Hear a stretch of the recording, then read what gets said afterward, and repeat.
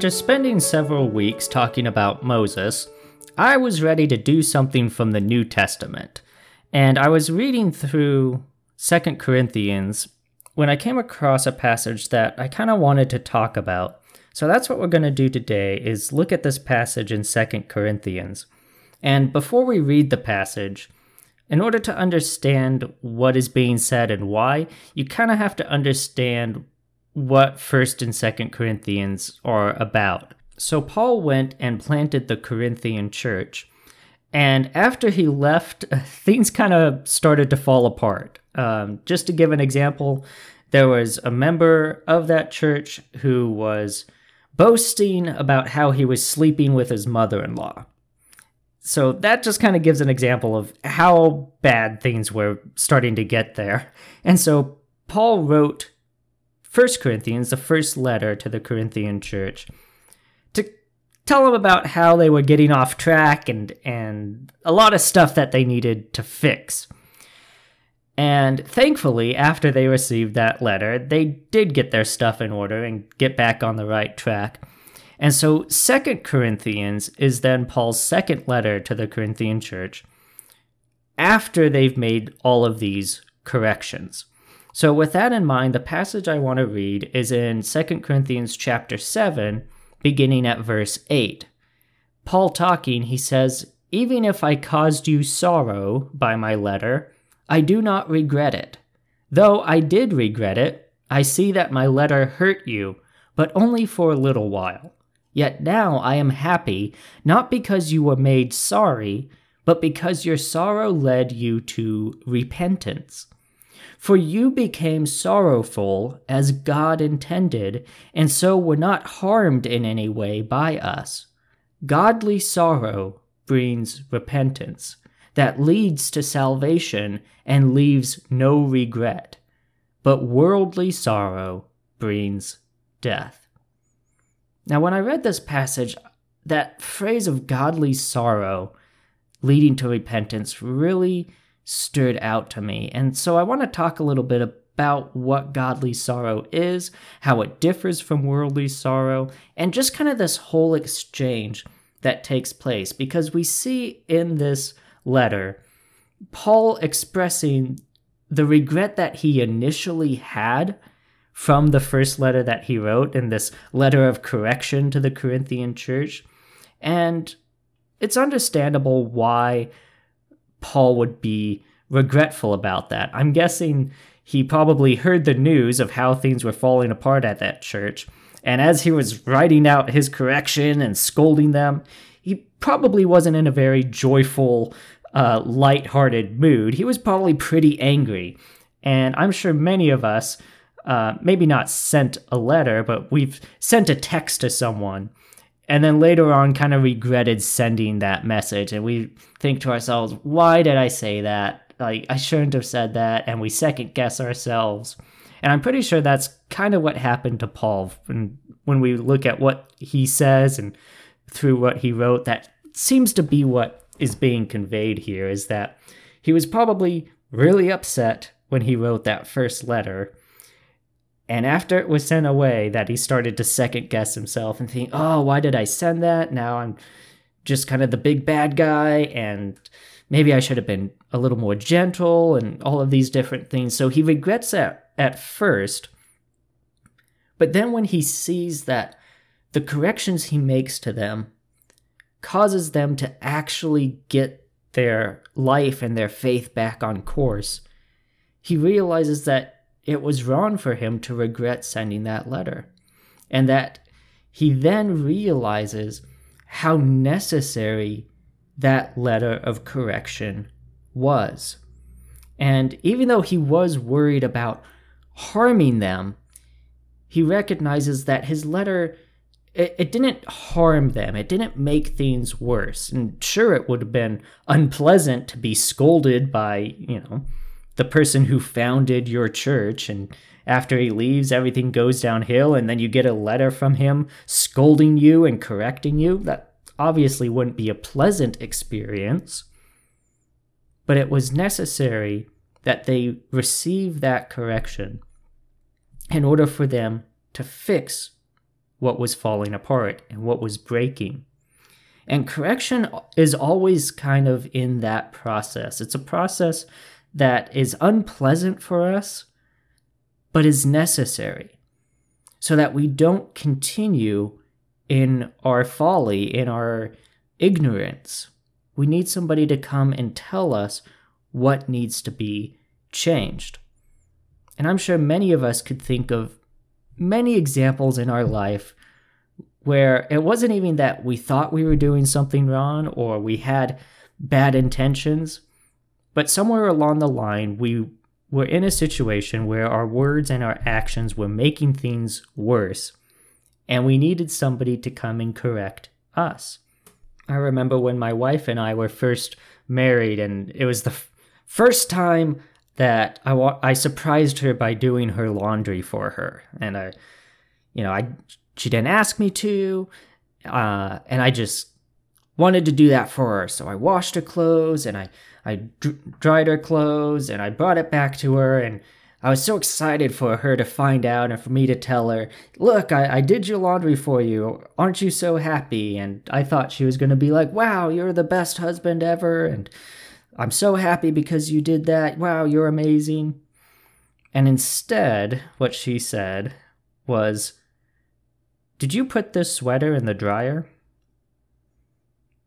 And immediately I knew that I had made a mistake.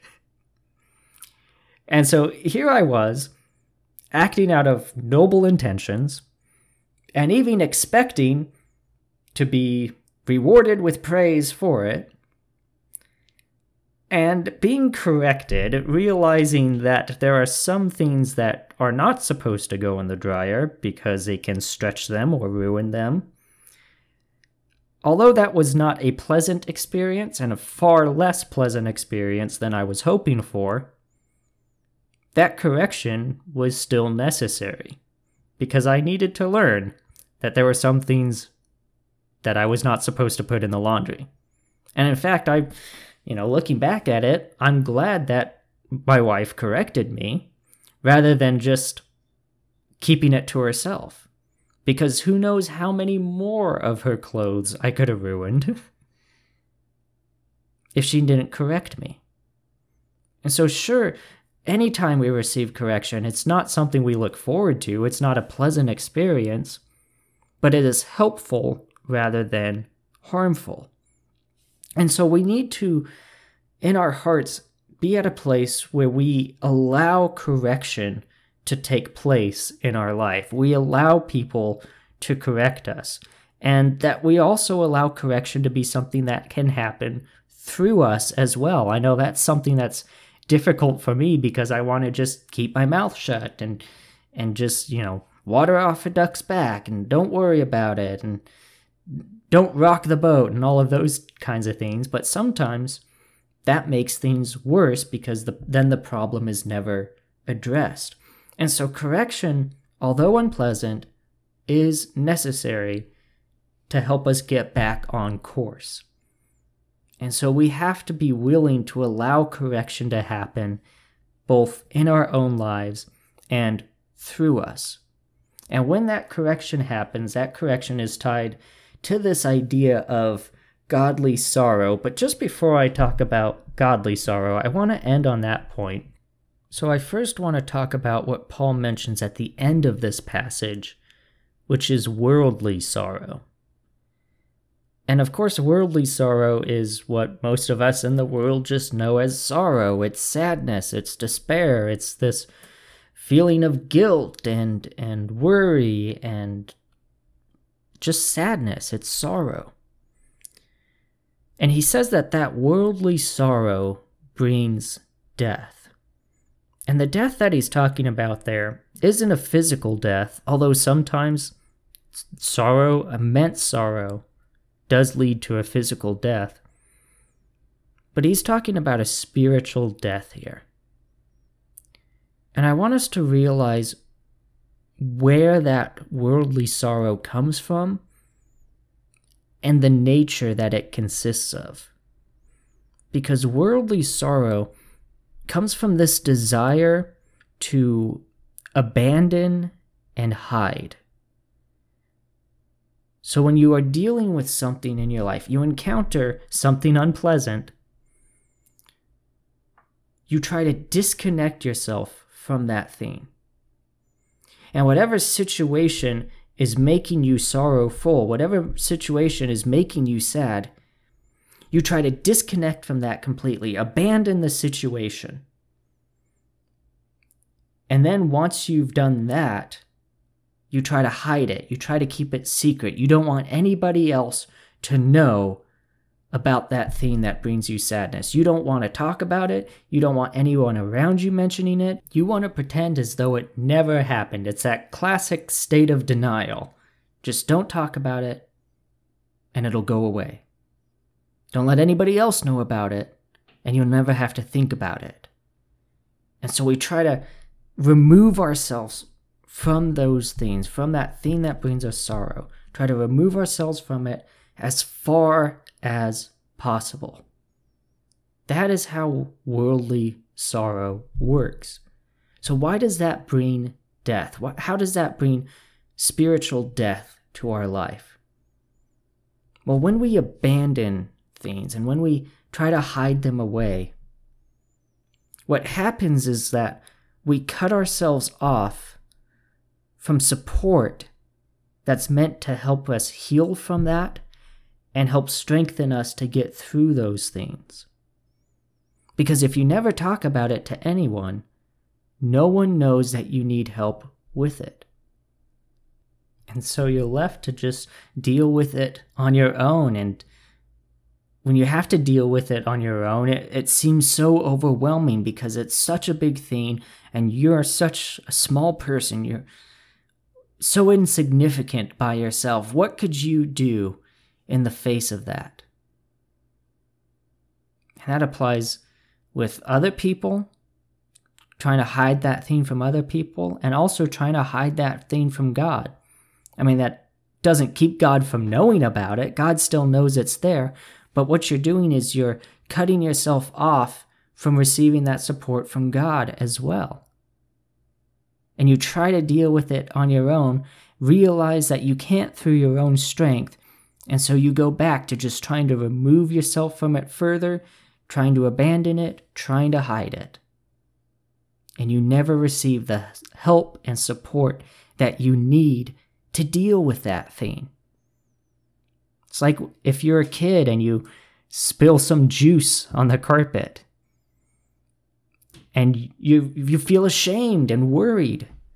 You don't want anybody to know about that, so you try to clean it off. You grab some paper towels and scrub, but all that does is spread the color around on the carpet even more, and now you've got a big red splotch on the white carpet rather than a small one, and oh no, you've only made things worse, and so let's just grab some clothes or a blanket and cover it up and hope that nobody finds out. You're not helping the situation. The situation's not being fixed. All that's happening is it's getting worse. And now every time somebody walks by where that spill is, you're going to panic. And even when nobody's walking by, you're wondering, what am I going to do about this? I have to go away. Maybe I'll go over to a friend's house and, when it's discovered, they won't know who did it. And, it's that kind of mentality that we have.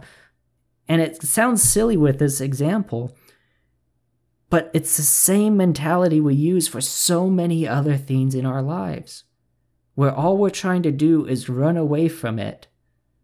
And all that does is make it worse for us. And what that little kid really needs to do is be honest about what he's done. Let his parents know so that they can clean it up correctly. But that guilt and shame and fear and worry causes them to hide it deep inside of them instead and try to run away. And so often that's exactly what we do. We try to separate ourselves from it, abandon the situation, and keep it secret, hide it away. And we never receive the help that we need because of it. So rather than dealing with these situations with worldly sorrow, we instead need to be honest about our struggles, honest with the situation we're dealing with, so that we can receive help from God and from those around us who love us and care about us and want to help us with the problem and will help us if we're only honest with them about it. And to contrast that idea of worldly sorrow, we then get this beautiful example of godly sorrow. And Paul says that it's this godly sorrow that brings us to a place of repentance. And that repentance then leads to salvation. Now you might say, well, I'm already a Christian.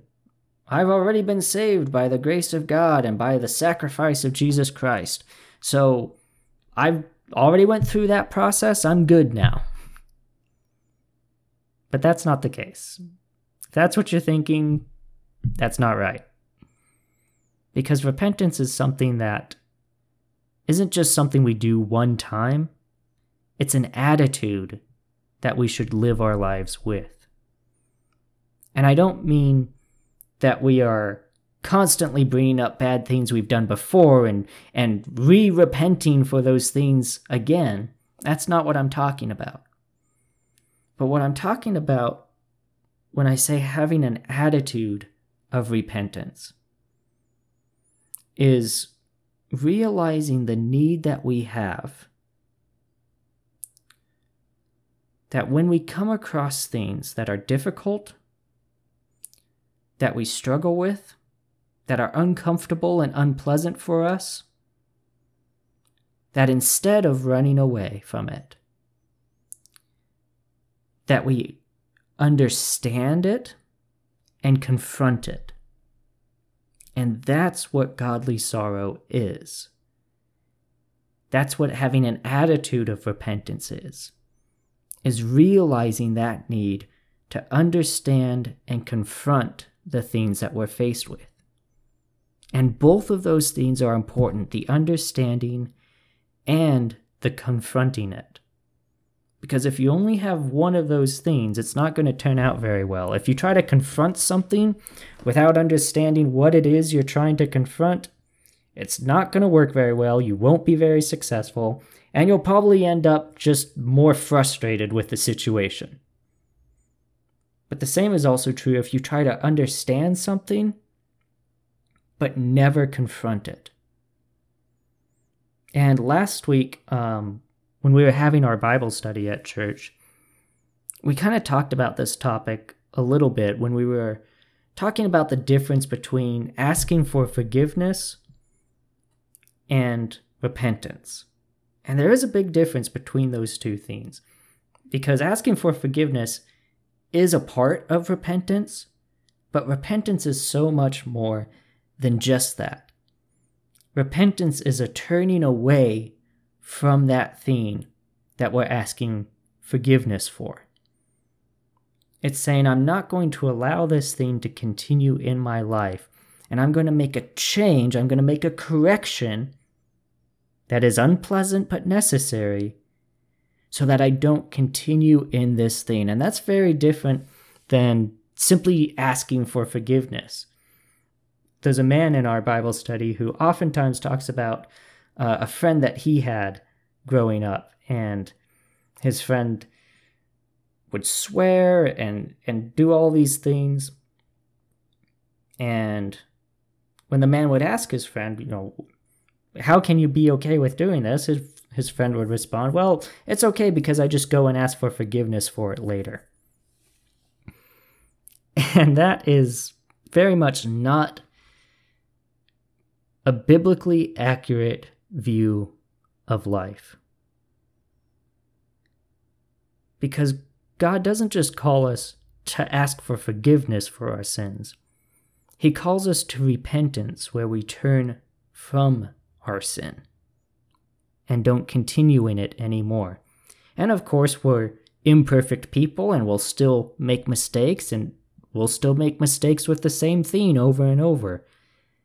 But we should never be okay with that. We should never say, well, this is just the way that I am, and this is just the way that I'll always be, and allow it to remain a part of us. You have to say, no, this is not pleasing to God. This is something that needs to be corrected. So you're not only understanding that it's sinful, but you are confronting it. And that is what godly sorrow is. It's saying that the condition I'm in with this sin is not right. And it saddens me that it is here that I've committed this sin. But rather than just hiding away from that, or pretending that it's not there, and distracting ourselves with other things, we instead say, I recognize this is a sin, and I'm going to do something about it. And that's why godly sorrow brings us to repentance. Because we understand that a correction needs to be made. And this process is absolutely necessary for there to be spiritual growth of any kind in our life. Because spiritual growth comes through this recognition we have sin, that confrontation of the sin, and the repentance from that sin. That's why we probably wouldn't say that Jesus went through times of spiritual growth while he was on the earth, because he was perfect. There was no growth to be had. He was perfect from day one to the time he reascended back into heaven. He was perfect. He had no sin, and so there was no growth to take place. But we're not perfect. We make mistakes. And if we want to grow in our spiritual life, then we have to be willing to be corrected on those mistakes. So spiritual growth can only happen if we allow our lives to have godly sorrow. And that means that we're not just walking around pretending that everything's fine. That we don't think, well, as long as we've got a smile on our face and air to breathe, then everything's peachy keen. Because we're not perfect. You're not perfect. I'm not perfect. There are things in our life that shouldn't be there.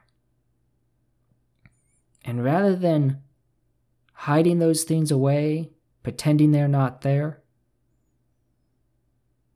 we need to let godly sorrow, not just guilt and shame, that's worldly sorrow, but godly sorrow, which is facing the problem head on, understanding that it's something that needs to change and making that change. And as we do that, as we repent of those things, and through the grace and strength that God gives us, we overcome those things in our life, then we will grow spiritually. But it starts with honesty. To honestly open that door in our life for correction to take place. That we can be told what needs to change, so that that change can take place, that there can be repentance, and we can continue to grow closer to God and more into the person that God wants us to be. So let's not neglect having godly sorrow in our life. Again, not worldly sorrow. Don't walk around with your head down, talking about how terrible of a person you are. No. Godly sorrow, paired with the joy of God, where you are saying, I know that God will help me get through this, that it's through the power of his work on the cross that I'm able to get through this. And even though I recognize I'm not perfect, I'm going to let Him help me become better today than I was yesterday. So let's always maintain that attitude of repentance that is known as godly sorrow. And that has been today's Sermon in the Pocket. As always, if you have any comments or questions for me, feel free to contact me either through the Sermon in the Pocket Facebook page, or you can email me directly at sermoninthepocket@gmail.com. And as always, I encourage you to share this with other people to help get the message out there. But until next time, I thank you for taking the time to listen, and it's my prayer that God will bless you as you go throughout your day.